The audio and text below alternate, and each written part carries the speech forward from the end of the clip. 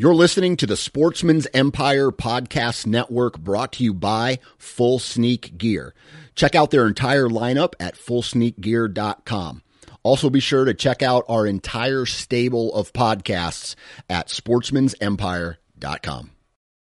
New from Moultrie Mobile, the Feed Hub offers first-of-its-kind cellular connection and control for nearly any spin cast feeder on the market. When used with the Moultrie Mobile app, you can monitor feed and battery levels, run feeders on demand, receive alerts when feeders are clogged, and remotely adjust feeding times. The Feed Hub is ideal for anyone who maintains feeders. Remove the guesswork and save time by planning feeder maintenance before you drive to your hunting property. For more information, visit MoultrieMobile.com. Before history is written, it's played. Before it's frozen in time, it's fought one shift at a time. Before it's etched in silver, it's carved in ice. What happens next will last forever. The Stanley Cup Final on ABC and ESPN Plus begins Saturday.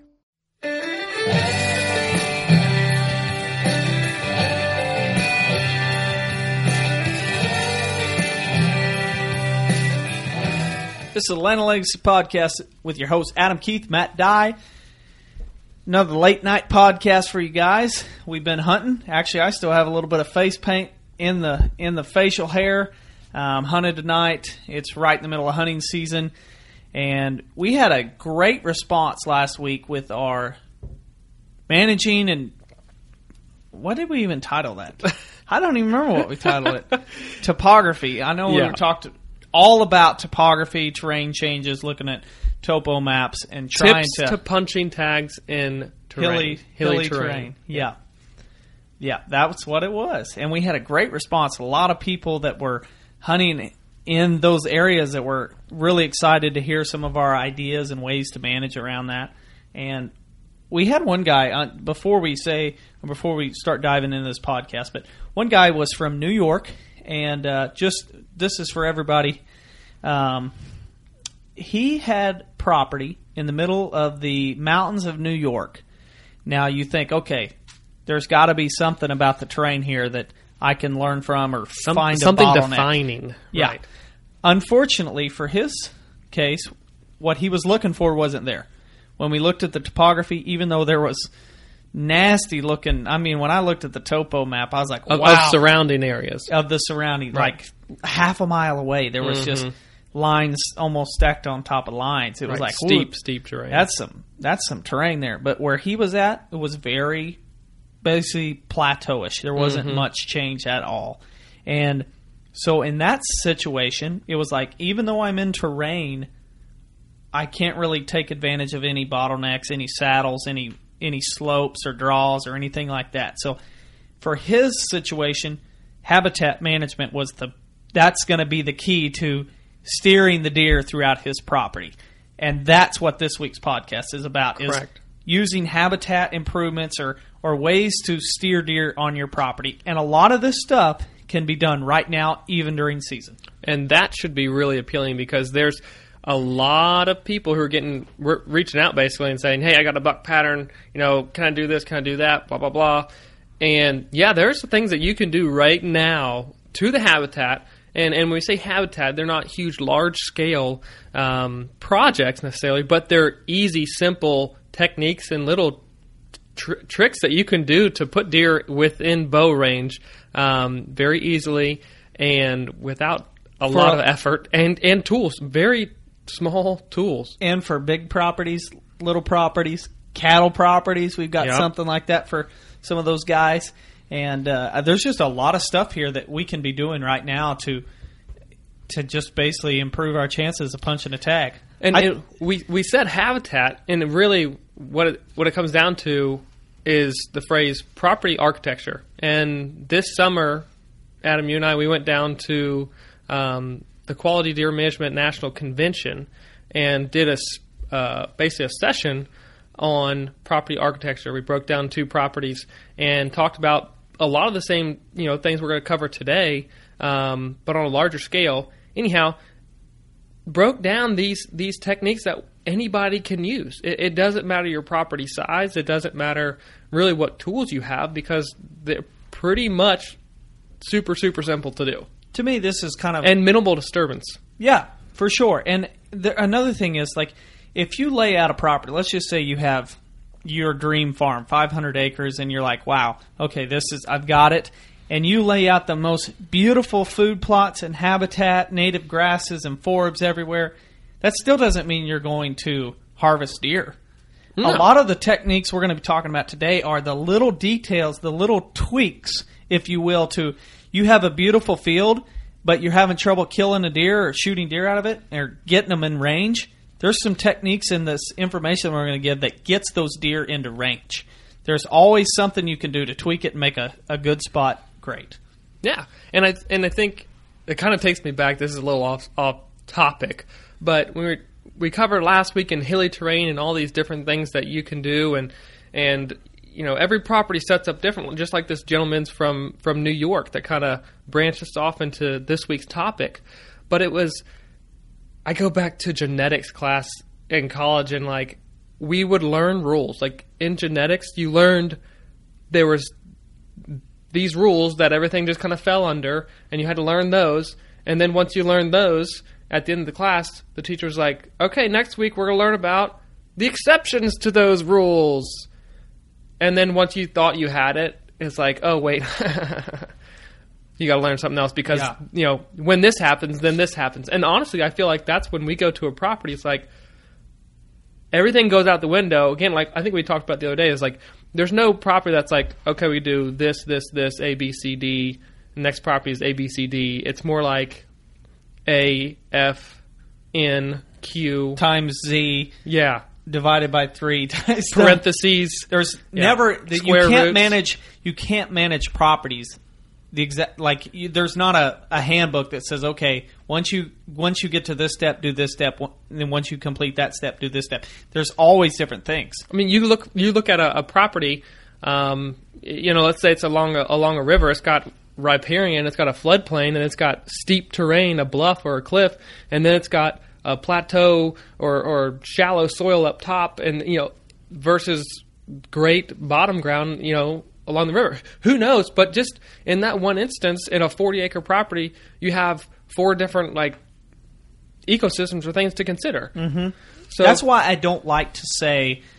We get this question quite a bit. Okay, I own 100 acres. How many acres should I have in food plots? No.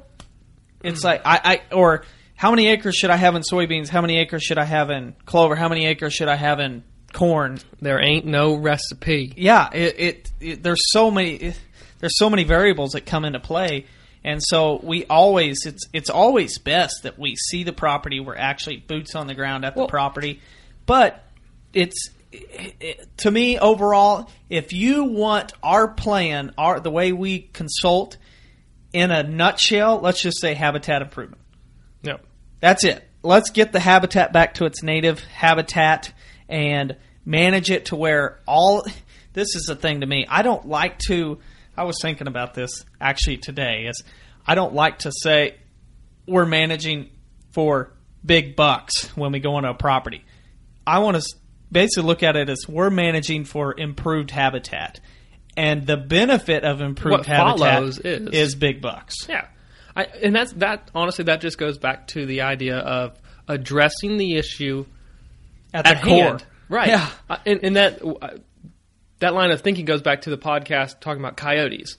And again, if you haven't heard that one, encourage you to go out and listen to that one, download that one. Great perspective, I think, on coyotes. If you do say so yourself. I do say so myself. Yeah. But I mean, it's the truth. Like if the issue or whatever, within a property is X, that you're seeing in your deer herd, that could be poor fawn recruitment. Well, okay, let's look at the habitat. Okay, it doesn't have it. Let's improve the habitat. Go back right to the core and just address the issue, and the rest will follow. Mm-hmm. That's just nature. Yep. It's always we're just trying to work with Mother Nature, not against her. Yep. So, now that we've covered all that, let's go ahead and start getting property started. Architecture. First off, a big update, and this I promise this leads into it. This It is does. a huge update for you guys. He was on the podcast a couple weeks ago. Seth Harker, big part of the team here at Atlanta Legacy. And if you haven't already, go check out our YouTube page or our Facebook page. And we've uploaded a hunt with Trace killing an ice buck on opening night of Missouri archery season. Look at that. I just have my phone here. And as you said, YouTube, we just got a comment on YouTube that's on the fine. video you're talking about. Oh, awesome. Well, anyway, so go check it out. Let us know what you think. And be prepared because another new, I guess to build off of that, Seth punched his tag on his main hit lister on his farm, Rover. Very mature deer. Very He's been mature. after. I think he said 7 is what he thought he was. So 7.5 Great year old buck. Great hunt. And that's kind of what built this whole theme for this week was property architecture. We talked about it in We probably dance talked about around. We dance around property architecture all the time, but we haven't just sat down and done it. No, it's been like you get a sentence here or a line here each week, but you haven't got the whole meal yet. And I think when we say property architecture, we're not talking about, let's say a property is 100 acres. We're not talking about dissecting that 100 acres, but it's actually like, okay, you have the property borders, but then you're zooming into a specific area and saying, I'm killing deer here because of this, this, this, and this. And it could be terrain, or it's the things that we're talking about today and the techniques that you can use. It could be the way you planted a food plot. Fine-tune. Yes.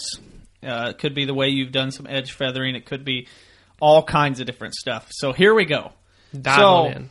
Yes, and Well, let's talk about Seth's. Just dive right into and explain Seth's hunt. So Seth's hunt was, we have a big, beautiful bottom field that we actually drive by all the time. Yeah. You drive the highway and you can see this bottom field. And it's been, it's right off the highway. I'm trying to think, in the last couple of years it's been wheat. It's been like a wheat, red clover, kind of a mix. It was a hay mixture. And he Yes. had orchard grass in part of it too, I think. Yes. Yep. And he actually used the government program to help offset the cost. But it's been a big bottom that you can see all the way through from the highway. I would say 5 acres or so. Probably. Something like that. And what he did was he busted that field up. So this is one way. If you've ever found yourself sitting on a big field and you've gone like, man, they come out from everywhere. I have no idea how to hunt it. Get it? Pay attention. No idea. No idea.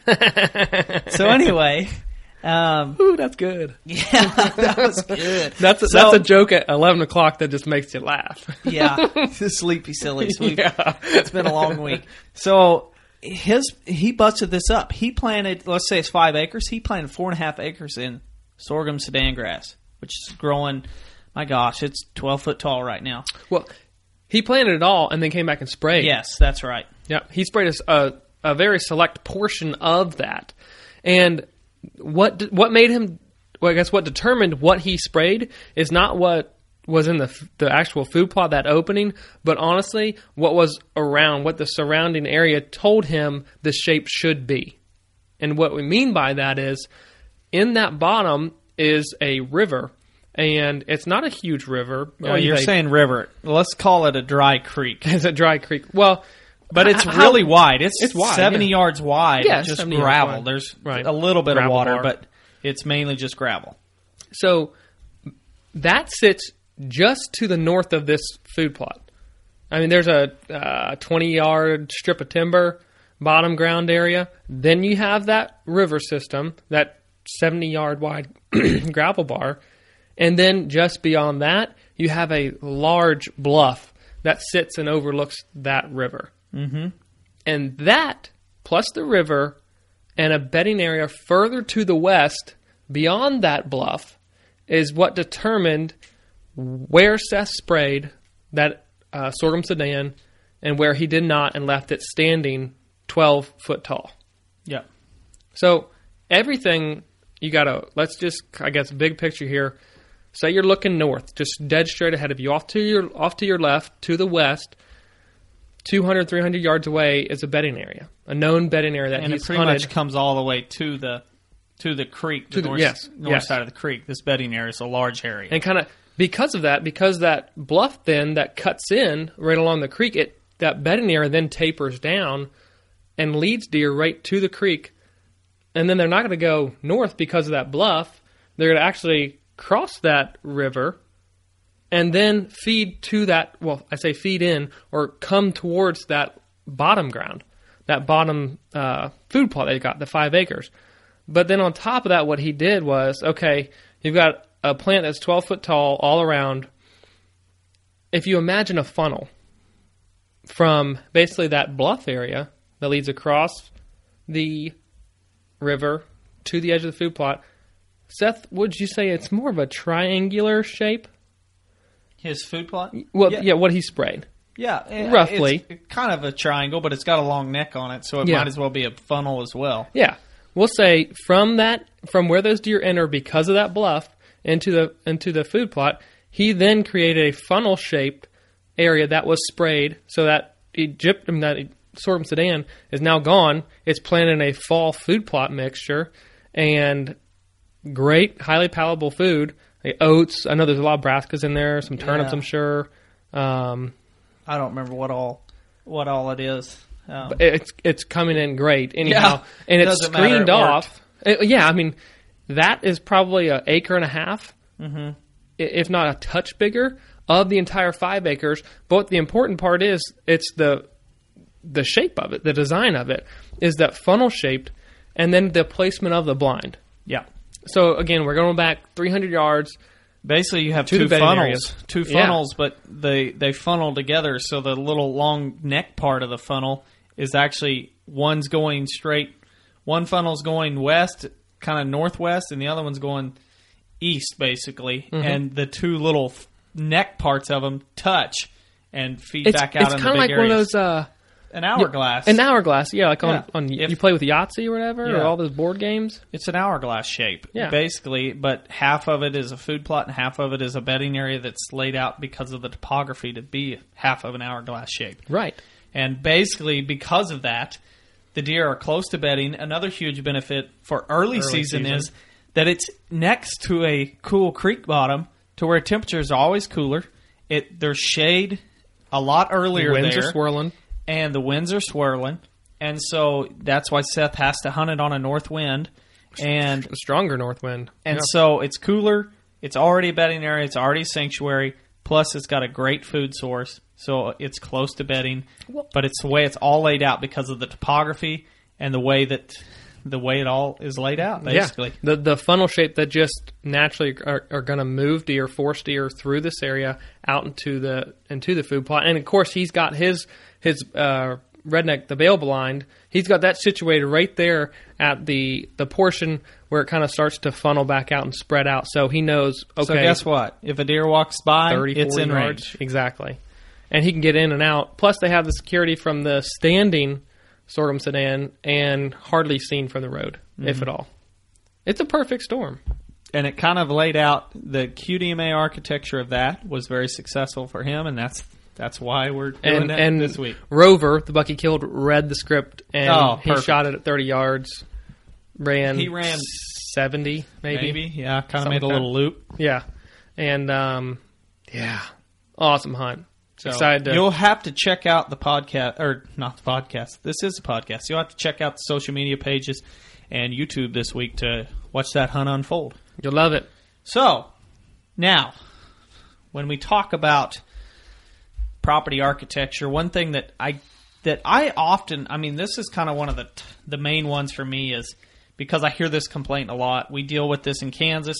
I dealt with it tonight on the property that I hunted to where I'm hunting a large field. Mm-hmm. Now, it's a crop field that I'm hunting. It's alfalfa that's cut for hay. And there's deer coming from everywhere. And literally everywhere. And unfortunately, since I don't own it, there's not much I can really do unless I consult with the landowner and ask if I can do this stuff. Yep. But how many times have you heard, Matt, they come from everywhere. It's really hard. You can't kill those field deer. They're really hard to pattern and figure out where they're coming from. Because as you and I talked, a lot of times, especially in Kansas, it's like they go out to the middle and raft out there like a bunch of ducks. It's a duck situation. There's and they know there's security out there. They can't be touched. unless they're unfortunately poached from the road or Or something. get shot But- with a rifle, but Yeah. that's only a few days of the year. Yeah. So. So they go out to the center, mill around, and stay out there. I'm sure there's beds and stuff all out there in the alfalfa. But right, they come from all these directions and find security in the center. But it's not the fact that they go to the center that's the real issue. It's the fact that they come from all directions. You might have some that enter in the field 40 yards away, some that enter 80 yards away, or some that enter 160 yards away from your setup. And it's about putting all those deer, those 3 different trails that they're using to access that field, making sure that they all come to within range of your stand. That's the type of property architecture that we're addressing today. And it's the fine-tuning. So in that situation, with permission from the landowner, Adam, what's one of the first things that you find that you can do with great success? This is the thing that I love just because it's great for habitat as well, and that's edge feathering. Now, when we say edge feathering, we're just talking about cutting some trees the first 30 yards in from the field, dropping some trees, and when we drop them, I actually like to drop them parallel. If I'm trying to steer the deer, I'm going to drop the trees parallel with the field edge. And that way, we've got a big, nasty tree laying on its side.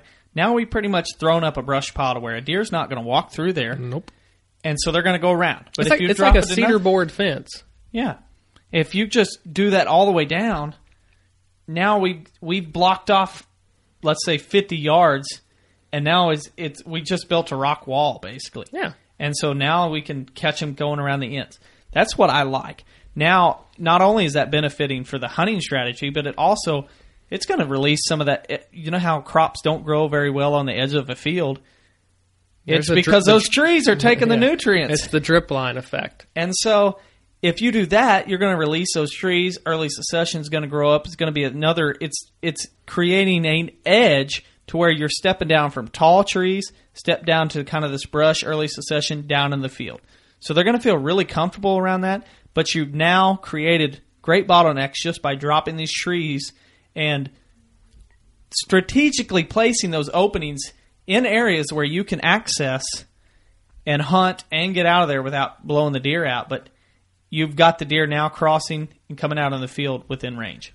And I think here's a great thing that I've noticed to kind of keep in mind.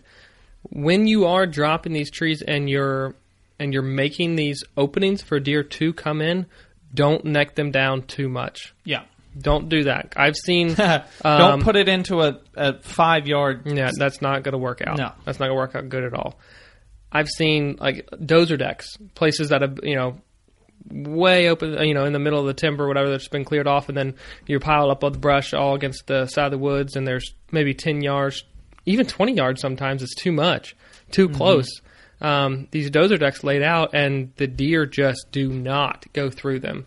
So when you're considering these openings or gaps in the places that you're not edge feathering, or you're placing trees down that are not parallel to the field edge, make sure you've got room that deer are going to be comfortably moving in and out of.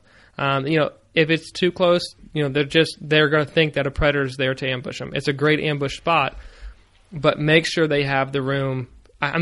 40, 50 yards is perfect. It's perfect. It's like that happy medium ground. You want them in range crossing, but you need to have them comfortable to move through their day and night. And you don't have to. I kind of like to. I like to do this gradually. Is the first year I like to go in and drop a few trees, and it doesn't take much to steer a deer. And if you drop a few trees and you kind of watch that field during the summer months, this is a great time to kind of monitor where the deer are coming out. And you drop those trees and you're like, there's still a few cutting through there. You can go in the next year and drop a few more trees. Sure. And it's just gradual. But doing that is just fantastic at steering deer. That's one of the quickest, easiest things you could do. And right now, this time of year, it doesn't take long to go in there with a chainsaw and just go roam, and now you've got a fence, basically. Right. And if you can't do that on that property, the other option is, okay, let's not think of a 30-yard stretch. Let's just drop a few specific trees. And if you really honestly want to steer the deer, then and get them, within your, basically on the trail that you're hunting, is don't do it at the field edge because they basically are committed to that trail. You need to go back in the woods just a little bit, drop a tree or two on the trail that is going to lead them out of range, and then force them to come on the trail that goes by your setup. Mm-hmm. And that's a single tree or two maybe, just enough that says, no, not that trail, this one. To me, I think of The Price is Right and Plinko.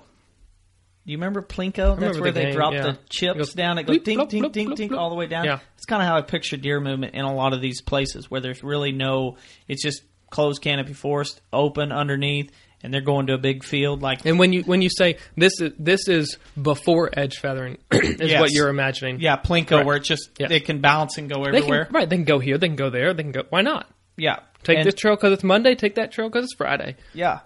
No rhyme or reason. Yeah. But now, just picture that in the game of Plinko or whatever, I've thrown out boards or whatever, and I've just funneled it. That's what we're talking about with this edge feathering. It's just to where we can really guide where the deer are going to come out at. Yeah, and again, if you can't go large scale, hinging a tree or two, it has a great effect. But if you want to bump it up, and you have the permission to do so, or it's your property, definitely encourage for the benefit of the habitat, benefit of the crops, edge feather the heck out of that. And while we're on this topic of cutting trees or cutting brush and trying to get the deer, wear your safety gear. Yeah, wear your safety gear. That's not where I was going. It was how many times when we cut let's say in June or July, we go in to trim out a set, and we cut all these trees down, and then how often do we just leave them lay? We're basically doing the same thing. If we're cut with trees of any size at all, and we cut those trees to leave them lay, that's basically what we've done in the middle of the forest. So what we like to do, another way, if we're in the middle of the forest, when we cut out those shooting lanes, let's grab all that brush, drag it back, and lay it parallel with the way we're walking into the stand. Now we've removed all the brush that's out in front, so we made a great, easy path for the deer to use. But we made it more difficult behind us where we've walked up, so where now deer are more likely to go in front of the stand and not downwind behind the stand. Exactly. They don't want to circle downwind. So that's just another thing you can do if you're in timber country and you're like, what can I do to improve this? Where do I put these limbs? Just put them back behind your stand. And sure, it may be a pain to drag them, but think of it as you're not only improving the chance of a deer walking in front of you, but you're helping to keep them from walking behind you. Sure thing. So anyway, that's another thing. But back on the big field, so tonight on my hunt, I was sitting there looking at it. We could do edge feathering and guide those deer into specific pockets where it's easier for us to go and hunt. For example, I don't want to do that in an area where I can't get to it and hunt. Chet, brother and I were hunting together tonight. We were looking at those deer piled down that point, and I told him, I said, there's no reason, like the deer know that I'm not going to go over there and hunt that, because by the time I hike in and get to that spot, even if I shoot one, I have to blow the entire field out to get out of there. Mm-hmm. And that's the worst strategy you can have, is just, okay, well, it's dark. Let me blow them out of here, and I'll be back tomorrow. I hate that. I cringe. Yes. I don't want to howl like a coyote, and I don't want to do any of that stuff. I just want to get out of there where they don't even know where I'm at or know I was even there. Ninja. Yeah, I'm a ninja. So anyway, redneck ninja, gonna Judy chop him. Give him a Judy. So that's just one thing. We've done the edge feathering. This has also got fences around it because it's cattle country. Yep. So we've talked about this on the Kansas podcast when we broke down that property. I've done all this edge feathering, and I've left a 50-yard gap. Now in 2 spots of that 50-yard gap in the fence, I'm going to tie the top strand to the second to top strand. I'm just going to drop it down a little bit, make it easier for them to cross that fence. And it's that simple. It's that simple. Just if you got an extra piece of wire laying around, wire it there. Take pliers. Baling twine. Simple. Every farm has baling twine laying everywhere. When in doubt, don't cut the wire. Don't do that. The farmer is not going to like that. Just tie them together and make sure you do have his permission to do so. He probably wouldn't like seeing that. But just, it's super simple. And, if he doesn't have cattle in that area that time of year, tell him, boom, as soon as the season's done, it's going back up. And, golly, it works. It works really, really well. Mm-hmm. It's It's one of the it's overlooked. I don't know of anybody that really talks about it, but I know a Yeah. lot of people that do it. Well, and I think if anyone's ever, hunted in the cattle country or just an area with a fence and a tree falls across it and bust a couple strands, where do the deer walk? Yep. They just walk right through where that tree is falling down at. That's just because they don't have to jump the fence. I mean, I would do the same. And I often think about that. Like, let's say when you go up to a creek crossing or a stream, you always try and find the easiest spot. Yeah. Like, you don't want to fall and break your leg. Or you don't want to just jump and shatter your ankles off the bank. Like, I don't know. I like to jump. I like to challenge myself. You like the drop and roll. I like to drop and roll, yeah. The dive and roll. Yeah. Another thing when we're talking about this edge feather, and we've been talking about it in big fields, keep in mind, though, this could be great for those little half-acre fields, even small little kill plots. Oh, yeah. If you're having trouble getting deer, let's say they're not walking through the kill plot, they're walking just behind it, go fall a tree just on the other side and get them to where they cross through the little kill plot. One thing when you're doing edge feathering in small food plots or small openings, one thing to keep in mind is don't box it in to where you've closed off two sides and you're expecting the deer to come in from the one side that's not boxed off, to where if a predator comes in, they have to wheel around. You just want to leave it. For me, always a rule of thumb is if I'm going to edge feather to steer deer, do it on a very small scale and slowly work into it. Don't go in there 1 year and drop all kinds of trees to where it's like completely change the area. Do it gradually, and over time you'll get it down perfectly to where it's taken 3 years, but now you put the deer in your lap every time you go and hunt that spot. And there's no better way, obviously, you can to tell exactly how deer react to it and what they do outside of hunting. Like hunting season from a tree stand observation is the best way. You can kind of get an idea maybe from cameras which direction they're traveling and which direction they're leaving. But hunting observation tells you a bunch. So you can do it in season if you want. I wouldn't go, I'm going to go edge feather everything this weekend. But start small, start easy, hinge a couple, see how they react, and then go from there. I just think of all those food plots, Matt. You and I have hunted over the years, and you set in the food plot, and let's say it's 100 yards to the other end, and it seems like from our strategy, it's like there's no way we're walking across this field to go up there and hunt. No. How do we bring them closer? I'm fine to meet them halfway because we can. One thing you and I refuse to do is if I'm on a food plot, I don't want to walk in and walk across a food plot. That's okay during daylight. But after dark, I don't want to walk back out across that food plot. No way. Techno. Or even open pasture. We don't like doing that unless there is terrain in that pasture or the large open area that allows us to kind of hide behind a hill and get the heck out. Like, I don't want to be skylined across there, and I don't want to be wide open. I want to be hidden. Yeah, I would prefer to be hidden. Now, I'm going to just challenge you on because I'm thinking of a comment that came in on Facebook a couple days ago. Guy was in cattle country. He was in cattle country, and he asked about walking across his pasture. Now, my farm, in a lot of farms, pastures are often overgrazed, and let's say the timber's not grazed at all, so it's a lot thicker, and that's where the deer hang out. At my farm, I'm going to walk the edge of the pasture way more than I walk through the timber, just because I'm not going to see deer in the middle of the pasture most of the time. They're almost always in the timber. And my experiences, and this comes from, let's say, cattle farms who don't do any timber work, don't do any food plot work. Basically, it is unmanaged timber or pasture with, a mixture of clover that the deer are going to. Yeah. You have food in your woods, or you've got food plots. So we've really, done a lot.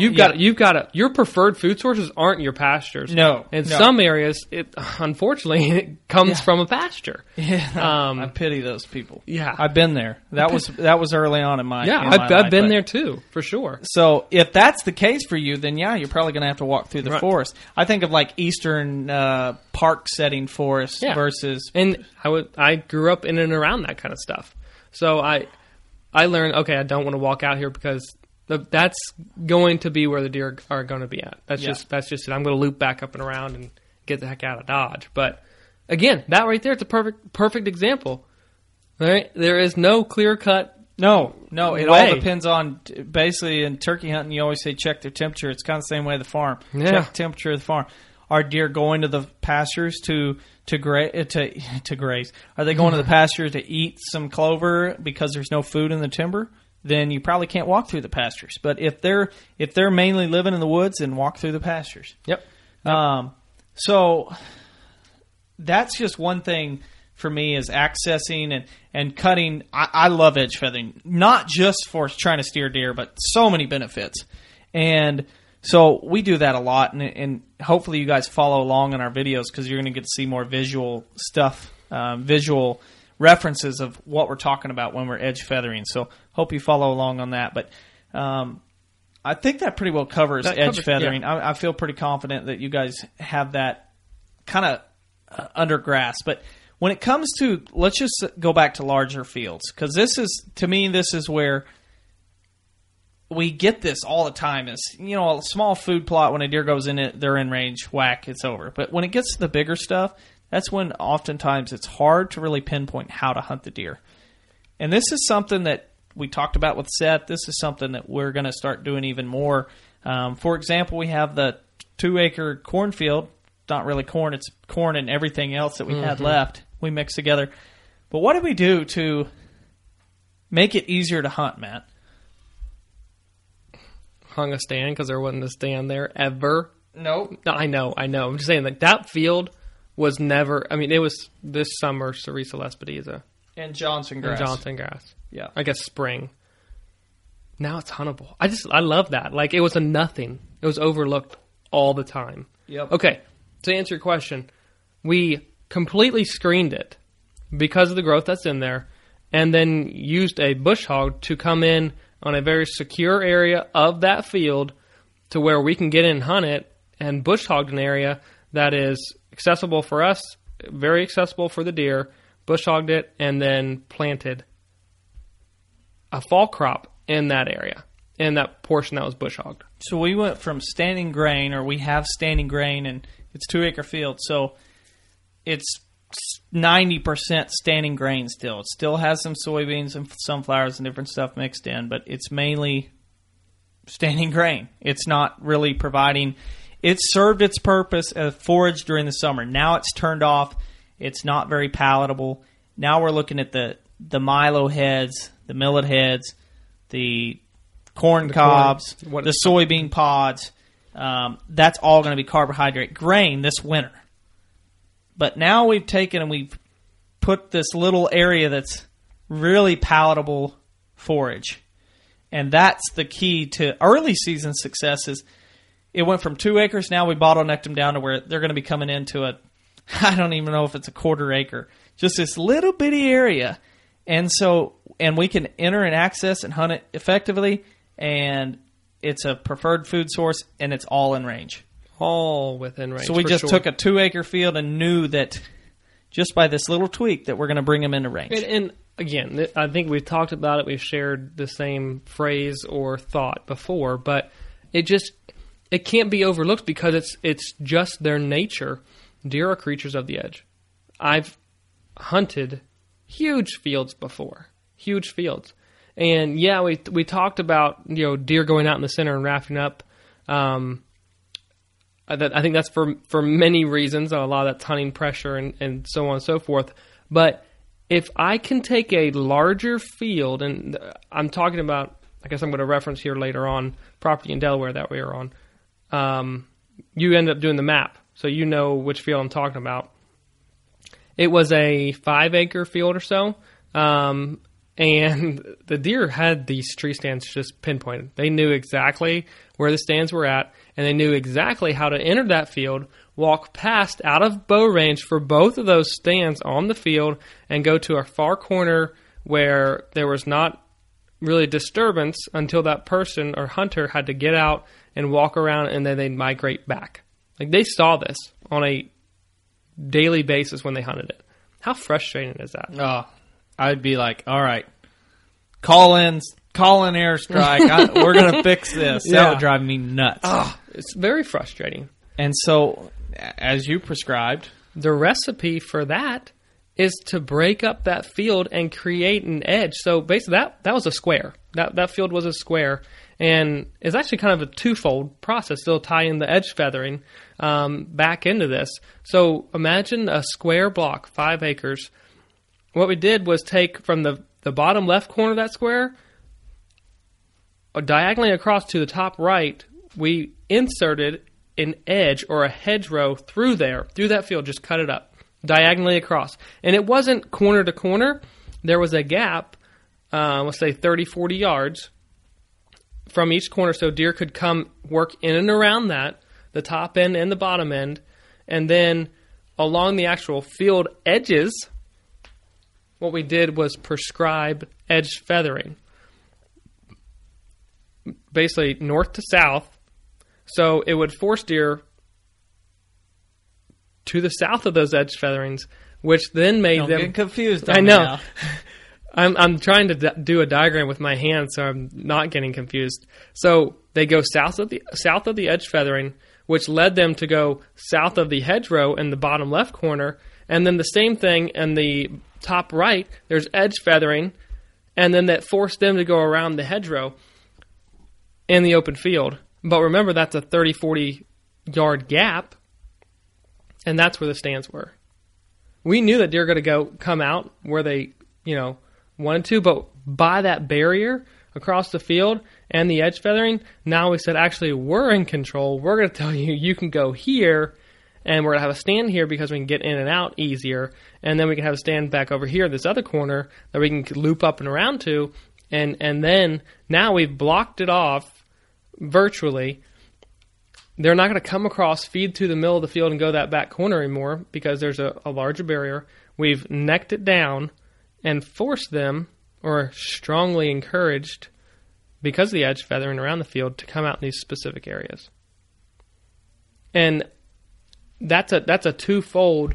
Okay, we broke up that big field with that hedge, and then we feathered the edge to basically 1-2 punch them back into range. And everybody's asking what kind of plants we plant.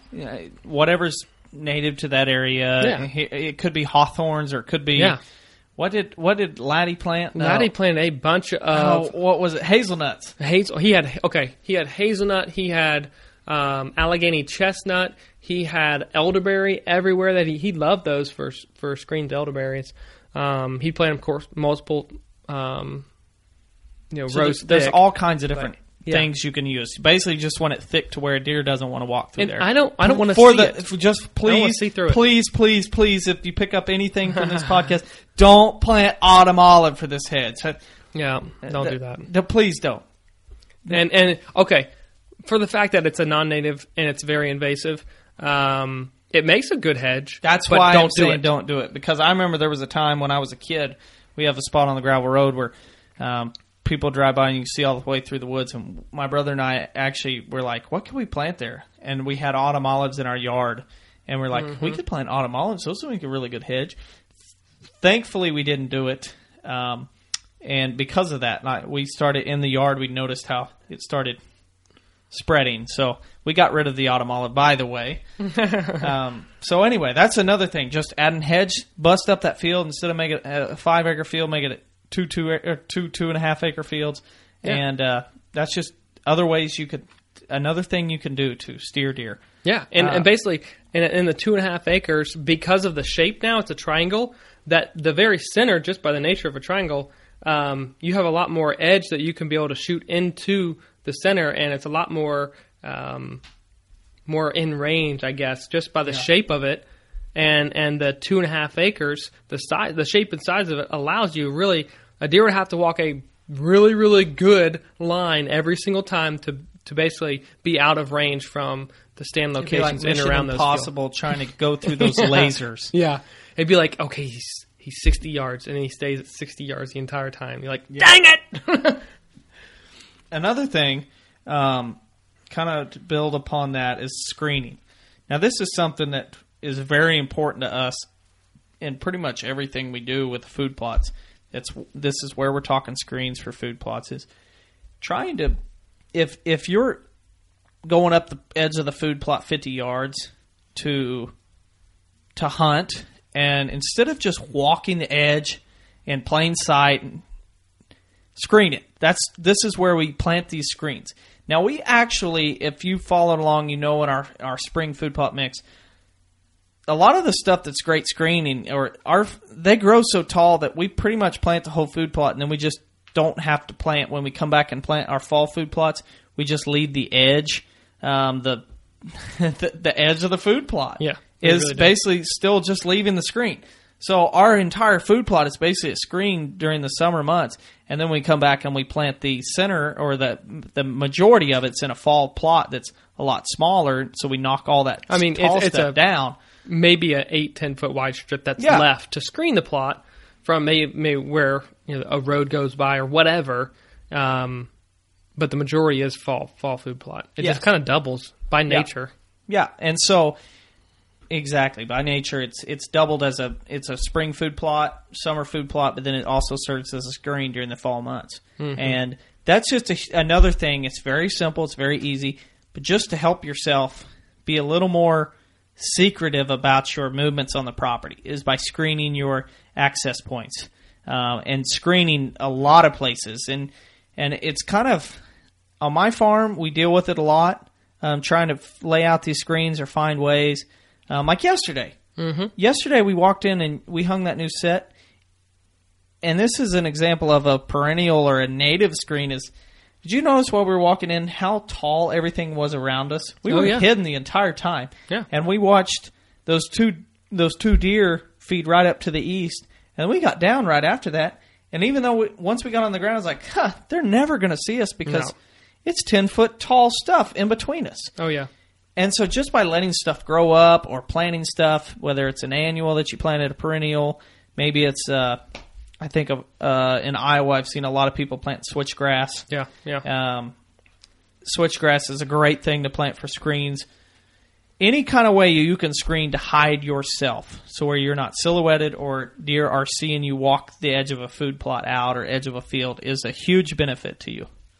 Correct. And sometimes that's not even as far as, maybe you don't even have to plant anything. Maybe you just not plant. Yeah. Maybe you just let giant ragweed grow up, and instead of bush hogging it down, you just let it stay tall, and you run a bush hog and run one little trail through it that you can walk on, and that's it.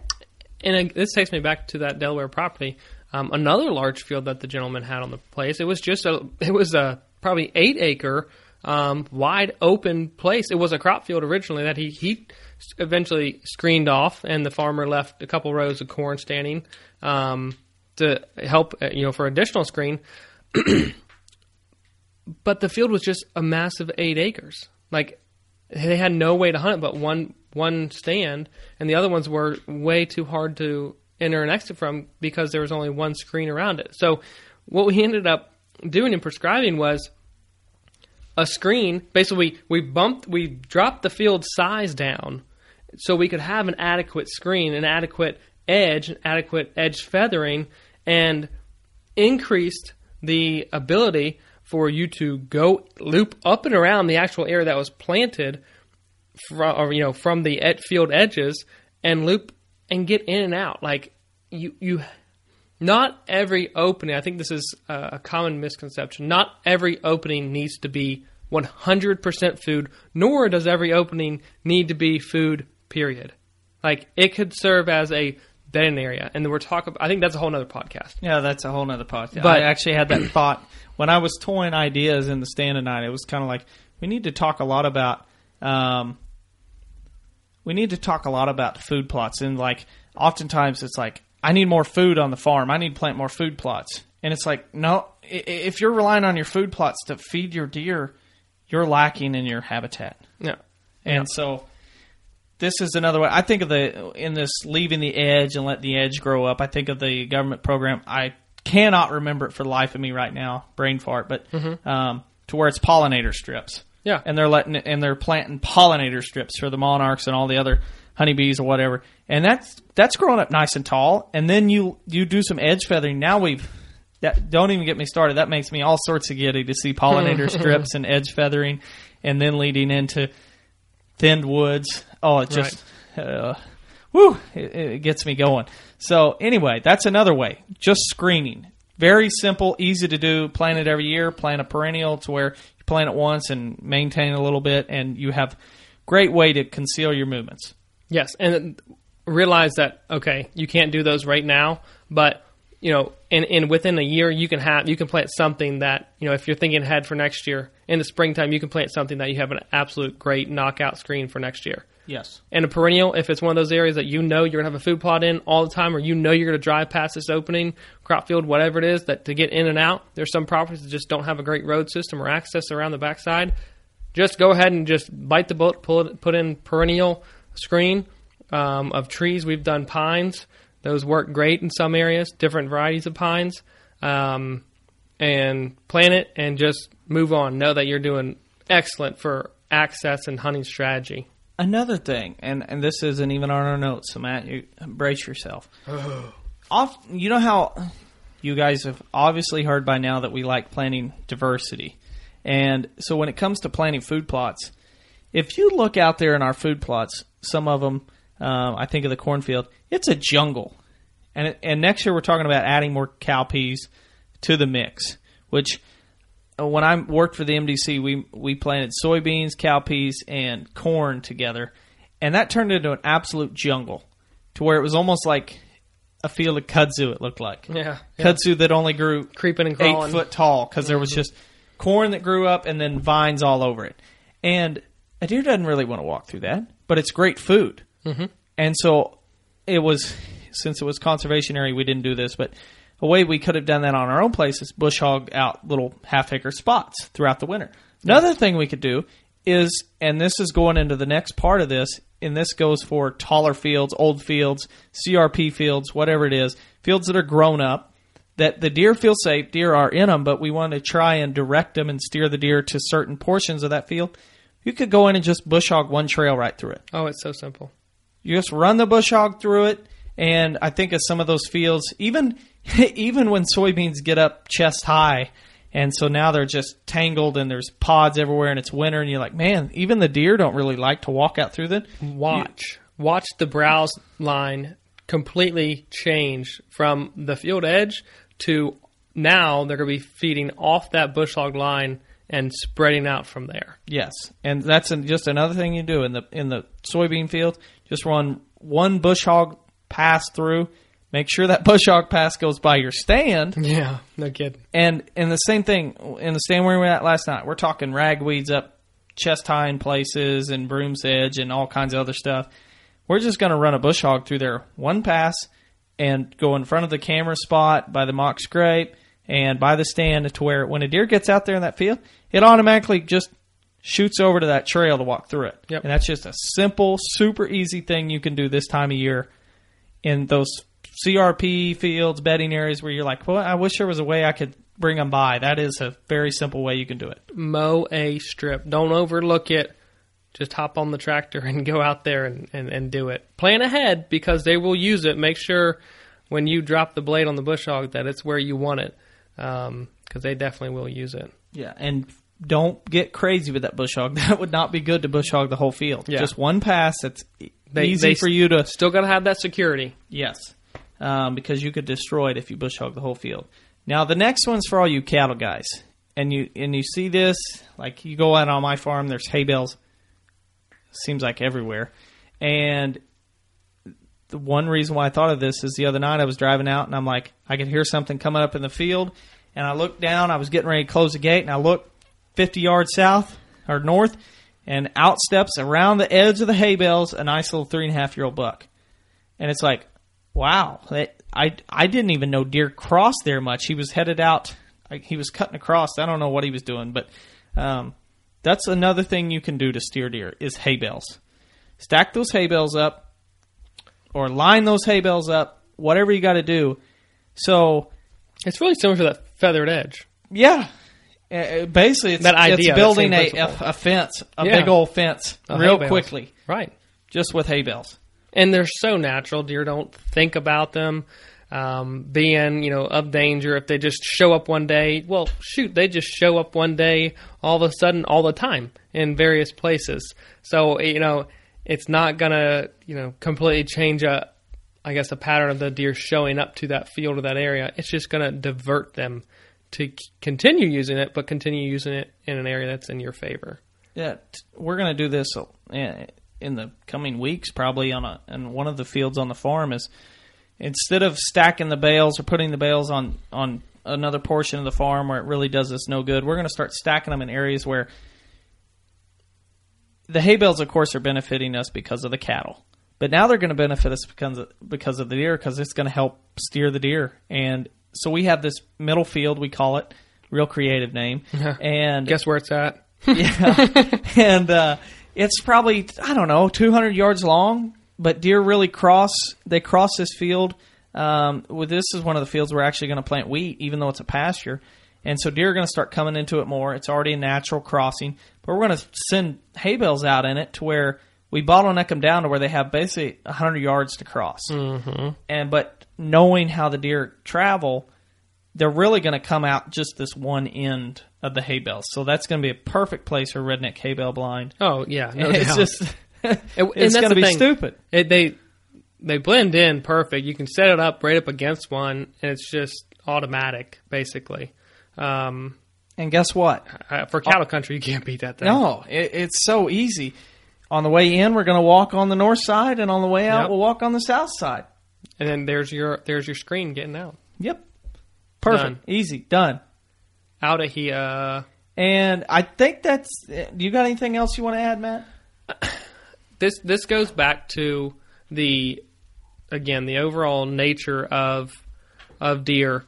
It's just keeping in mind, as you're laying things out, that deer are creatures of habit, and the fact that they prefer a path of least resistance. If you can continue in what you do, analyzing the topography, the features, dropping a tree in this area versus, in this direction maybe versus another direction, that deer, again, are the lazy. They prefer what they prefer, and they can be changed, though. I think that is something to definitely keep in mind. Even though that, they're taken this way right now, that can be changed. Keep that principle in mind. But to me, I think you have the power. Yeah. Honestly. And these are the different tools in the toolbox to utilize that power and say, actually, dear, I prefer you to go here. You can do that. It's going to be a whole lot easier on me, Mr. Buck, if you do this instead of that. Exactly. And now, if you team that up with last week, and we talked about it last week, we team these techniques up that we talked about this week with last week's with terrain, and we use them both in our advantage. We can bottleneck deer so easily. It's not funny. Because terrain in itself and the features that we talked about last week are already bottlenecking deer down throughout a property. Yeah. And then if we couple that with great habitat as we concentrate deer in certain bedding areas, concentrate them in feeding areas, and then as they transition, the terrain works to our advantage, or it worked because where we've placed everything, it works to our advantage to be able to intercept the deer because of those bottlenecks. And then we take on another leg of management or property architecture and utilize these small techniques. You've got yourself a property that not only has incredible habitat, but has habitat that is conducive to hunting. I think I love habitat. Like I love learning about it. I love trying to manage it, understanding it in all different facets, north, south, east, west, whatever. But what is awesome is when you can hunt it effectively. Yeah. I mean, that's so much fun. Mm-hmm. Because then you're not only dotting your I's, but you're crossing your T's too. Because you've taken, let's say, a property from zero, and then you do the transformation, you got great habitat, and then you take it to hero when you start killing. Like you've improved the habitat, so there's more animals on it. But now there's more animals for you to hunt, but then you've taken these techniques and you've made it to where you can successfully harvest these animals and put meat on the table. It's just like, It's incredible. I'm going to give myself an attaboy. Yeah. Hey, here's to me. Here's a pat on the back. Yeah. And to me, that's just what I don't know if I dare say it, but I honestly enjoy the habitat more than hunting. Mm-hmm. Just because if the habitat wasn't there, I wouldn't get to have hunting. Yeah. Again, addressing the source. It just goes back to, okay, here's the issue. I don't have the right resources on my property, but let me now create the right resources and then manage them in the right way, and then hunt them effectively. Yes, absolutely. And I hope that it's like work comes before play. Yeah. Yeah. But the work is play for us. Yeah. Oh yeah. And there's so many other people out there, hopefully everyone who's listening, who feels the same way. And I think the work makes the play much better.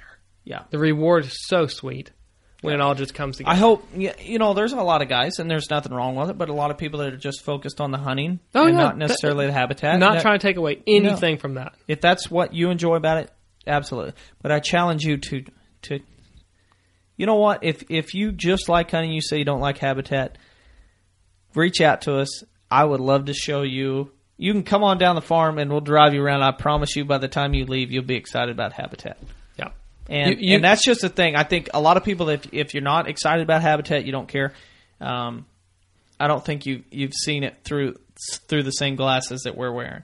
Yeah, because if you do, I think you'd love it just as much as we do. And I think that pretty well wraps up this week. I think so. Hopefully, you guys take some of these techniques, strategies, and you can use them this fall. Hopefully, you can harvest some deer. Become an architect. It's about late. Yeah. Or come in architecture. I don't know if it's ever that late to say to. Hey.